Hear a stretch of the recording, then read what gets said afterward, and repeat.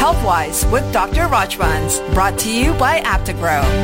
Okay, so Dr. Rajbans, we have this from Shanti. Hi, Dr. Rajban. What's the difference between prebiotic and probiotic? And how can they benefit children? Yeah, now probiotics are good bacteria that, if administered in appropriate amounts, are beneficial for health. So things like fermented foods like yogurt and cultured milk drink are rich in probiotics. Now, meanwhile, prebiotic is actually different. It's food for good bacteria in our gut. It promotes the increase of good bacteria in the gut, help with various digestive problems, and even boost the immune system. Now, you can find prebiotics in many fruits, vegetables, and whole grains.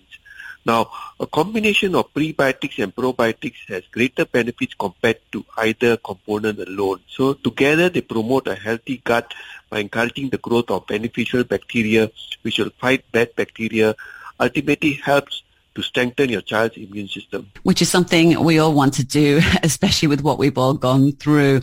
Now, Aptagrow is the only growing up milk formula with 1 billion probiotics, B. breve, M16V, and the unique mix of prebiotics, GOS, LC, FOS at the ratio of 9:1, together with the highest DHA compared to other cow's milk-based growing up milk brands in the market. Now, tune into Aptagrow's Facebook Live session with Dr. Chin Wai Seong, a consultant pediatrician, on the 10th of June. That's Friday, 9 p.m, as we discuss more on how to prepare your child's immunity for school. It's Aptagrow, the immunity expert. Stronger immunity, smarter future. Savage Garden's Truly, Madly, Deeply is up next.